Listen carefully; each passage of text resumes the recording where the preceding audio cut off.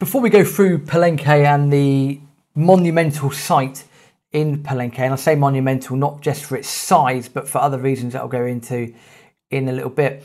It was Valentine's Day in Palenque when we happened to be there, and quite funnily, the times that we had gone out, when we came back, the wonderful maids or whoever had made up our room had put the swans, or the towels, sorry, in the shape of swans kissing each other and making the love heart, which I don't know if they thought that Aaron and I batted for the other team.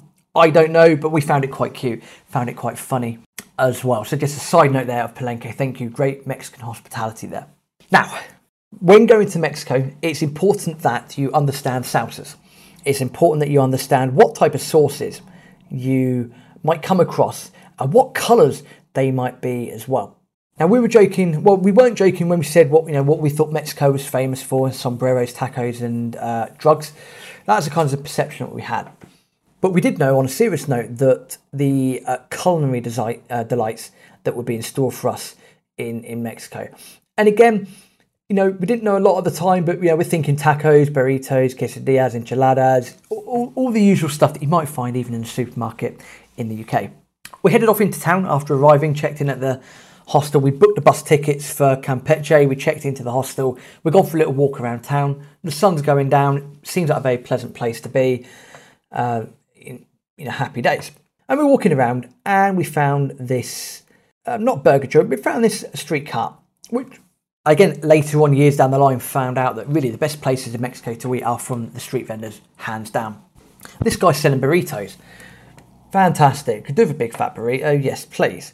So we both ordered a beef burrito, bottle of Coke as well, a couple of quid. Wonderful. Sat down at the little plastic table and chairs, having a bottle of Coke, having a chat. Burritos get delivered to us on big plates. This is wonderful. In the middle of the table, there's a red sauce and a green sauce. Well, that's all right. Makes perfect sense to me. Got a red sauce and a green sauce. We'll use the old traffic light system. Red's going to be not good for you. Green's going to be good for you. I'm not thinking, of course, at the time. So I've looked at the red sauce. No, I don't like the look of that. Looked at the green sauce and gone, I like the look of that. So I've just pretty much poured most of this green sauce over the burrito. What could possibly go wrong? Well, it turns out that the green sauce was habanero or habaneros.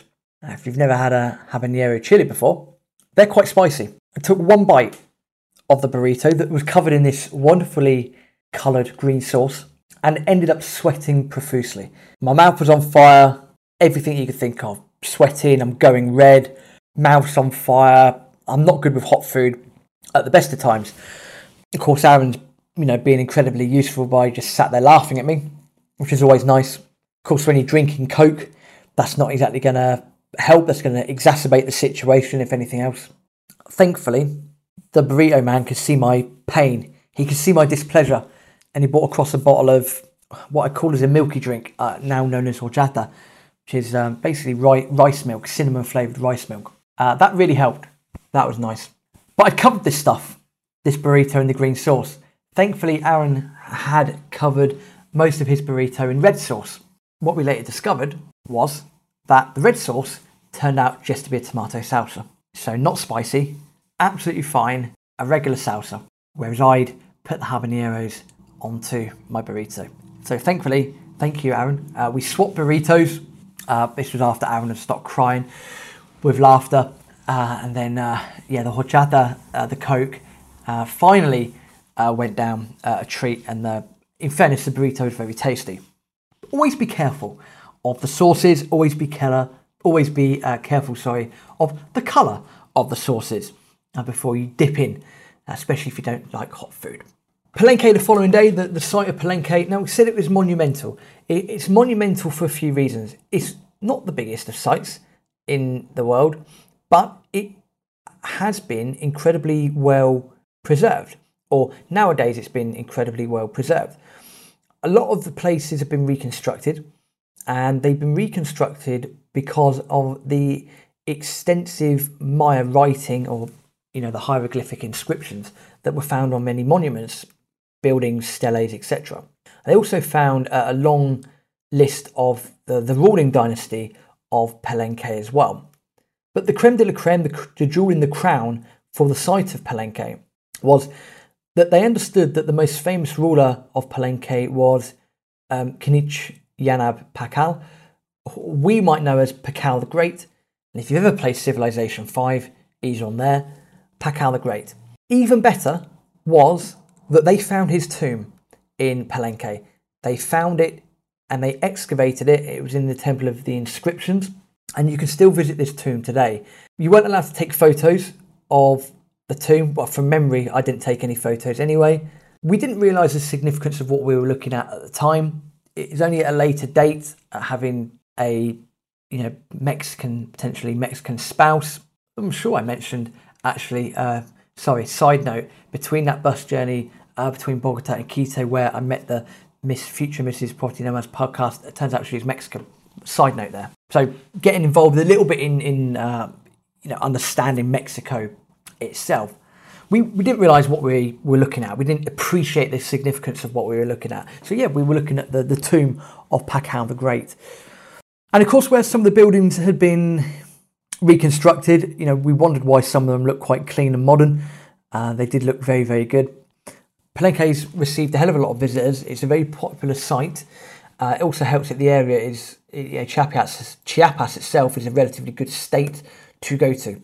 Again, head across to Wikipedia for all the different readings about Pakal the Great. Also, check out Google as well. But Palenque also contains some incredibly fine architecture, some brilliant sculptures, some incredibly fine roof combs. So that's the structure that tops a pyramid in monumental Mesoamerican architecture, and also contains a lot of bas-relief carvings. Bas-relief is a sculptural technique where the sculpted elements remain attached to a solid background of the same material. So there's a lot of this unique architecture here that they found in Palenque. This is what makes the site monumental.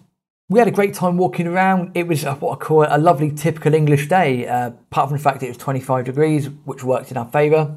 It wasn't sunny, it was almost very overcast, nice and cloudy, which meant walking up and down temples, in and out of temples, was an easy thing to do. And we must have spent 6 or 7 hours there at site. We were looking at the palace. You look in the palace, you got an observation tower, you got various other masks that you can see. You've got the mask of the Red Queen that's found in one of the temples. Again, there's an extra museum there as well. Again, it is just a brilliant, brilliant site. If you're ever over there and you get the chance to go and see it, then do go and see it. The thing that wasn't there that we would love to see was the jade mask of Pakal the Great, but that is at the National Museum of Anthropology and History, which is in Mexico City. At some point I'll get over there and have a look at that as well. We appreciated what we saw on the day, but we didn't necessarily appreciate the significance of what we saw. Again, it was only at a later date that we kind of realised what we were seeing. With Palenque done, it was a case of getting the bus up to Campeche, which took about 6 hours. We love the idea of when you're compos mentis, you haven't been drinking, you haven't been whatever, best thing to do normally, get up early in the morning, get on the bus, get to your next place. When you get to the next place, thankfully you can then spend the most of that day there, and then you can just maximise your time in places. So we're trying to be a bit more sensible nowadays. We got into Campeche just after lunch, and Campeche is a lovely walled city. There's two elements to it. You've got the really old walled city right on the seafront, or the Malecon, the Zona Central, as it's called. And then, of course, over time, over the years, the city has sprawled out around it. The old Zona Centro is flanked by two forts. You've got the Fuerte de San Miguel on the left-hand side or southwest of it, and then you've got the Fuerte de San Jose on the north or the northeast of the Zona Centro, a few kilometres away from each other. And again, this is quite an important part for Spain when they were invading and ransacking Central and South America. I think Francis Drake had a few issues with Campeche over his time and done a bit of damage as well. So happy days for Sir Francis Drake. Oh, and then with Campeche, again, it was a case of spending a couple of days there. I really wanted to go and see Uxmal, the temple site in Uxmal, famed for the temple of the magician. I think it is incredible carving, incredible building.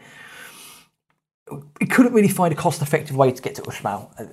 Really, from where we were in Campeche, there wasn't, day trips were a bit out of the equation. There wasn't really a direct bus that we could find. So we kind of hit that on the head. We knew we were going to go to Chichen Itza anyway at some point, spoiler alert.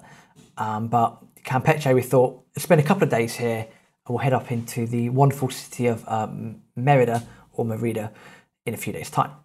Campeche itself was cool. Not literally cool because it was about 35 degrees. But we happened to be there during a bit of a festival. So the Malecon, the boardwalk in Campeche, we took part in a big, massive festival. Basically, people were having a dance, having a laugh, parading up and down this massive parade. Don't exactly know what they were doing, but everyone seemed to be having a great time. That was the most important thing. So we got involved in that. The hostel we stayed in was a delight. Anything within the walls of Campeche is pretty much a delight. It's an incredibly well-preserved place. It really, really is.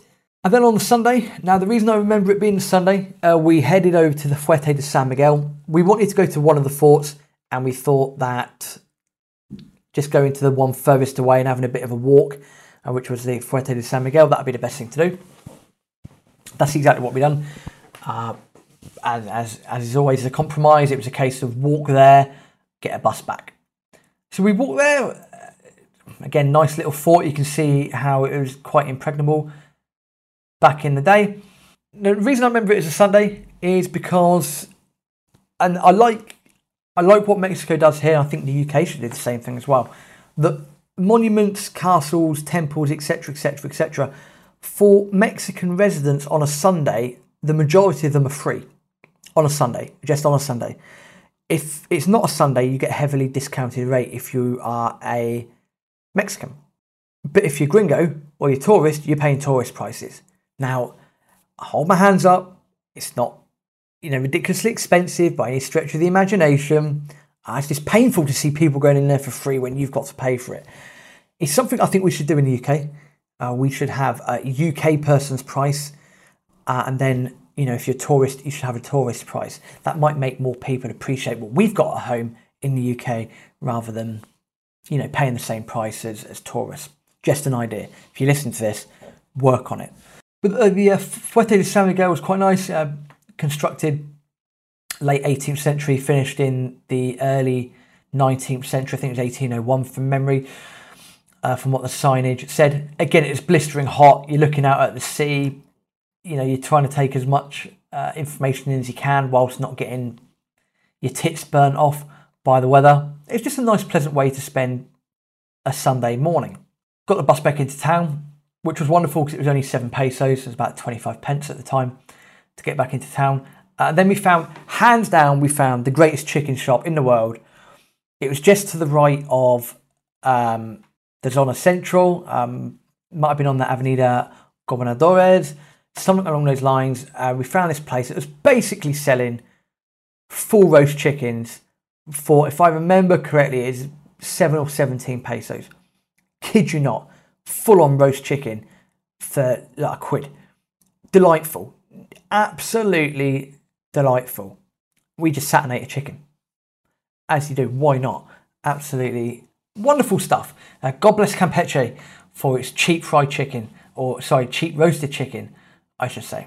All that being said, after we'd had another look at the Lonely Planet, we'd indulged in a bit of local activities in terms of taking part in the parade. That was our time in Campeche done. We were getting close to the end. We knew that we were going to be in Cancun in probably about 7 or 8 days. We knew there wasn't a lot of time left. Yes, we were meeting up with a couple of friends and my brother for a bit of a blowout in Cancun, but we also knew we were getting to the end of this travelling period, and it was starting to wear us down a little bit. Not just mentally, not just physically, but more of a case of, do we really have to go home? Have we really got to go home? Really? that sort of, you could tell that was grating, I think, on both of us, even if we weren't saying it to each other. But join us next week when we will be in Merida. We will see what we can find, and we'll be on the last stretch over to Cancun. Hasta luego.